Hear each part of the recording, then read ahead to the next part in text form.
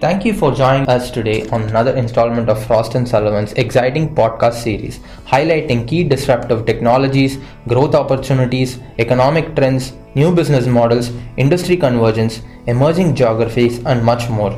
This is going to be one of the 36 exclusive podcasts on country-specific light vehicle leasing industry research. I am Raghav Kaundinya, Research Associate with the Mobility Research Team, and today I will be talking about findings from our research on the light vehicle leasing market in Denmark forecast 2022. In 2017, fleet registrations in Denmark accounted for 63.2% of newly registered light vehicles. Over the next 5 years, the fleet segment is expected to grow rapidly, aided mainly by the increasing demand for short-term rental cars and the growth of company cars. Total leasing, which includes operational leasing and financial leasing, continues to be the preferred funding method. It accounted for 73.8% of total company car registrations in 2017, and this penetration is projected to rise to 76% in 2022. This is due to the high vehicle registration taxes, which almost double the price of the car. The popularity of operational leasing as a sourcing method has surged over the last 4 years due to the increasing customer awareness of its benefits. This is expected to continue over the next 5 years, wherein its penetration is forecast to rise to 61.3% in 2022 from 59.3% in 2017.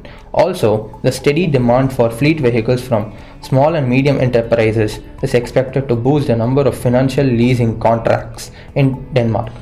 Private leasing has risen in popularity over the past 4 years, with penetration of total retail registrations growing by 26%.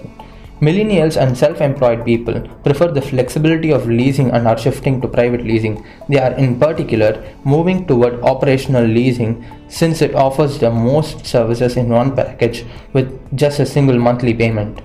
In the context of competition, the market share of operational leasing contract suppliers is expected to further consolidate among the top players, even as new participants in financial leasing try to expand their market share.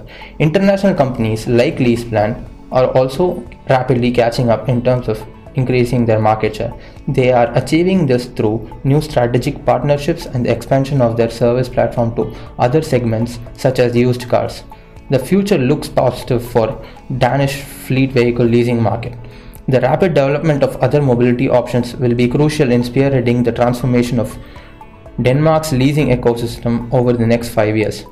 On that note, I hope you have enjoyed this session. Please join us for future podcasts and become a member of Frost & Sullivan's Leadership Council by emailing us at digital@frost.com. Thank you for your time.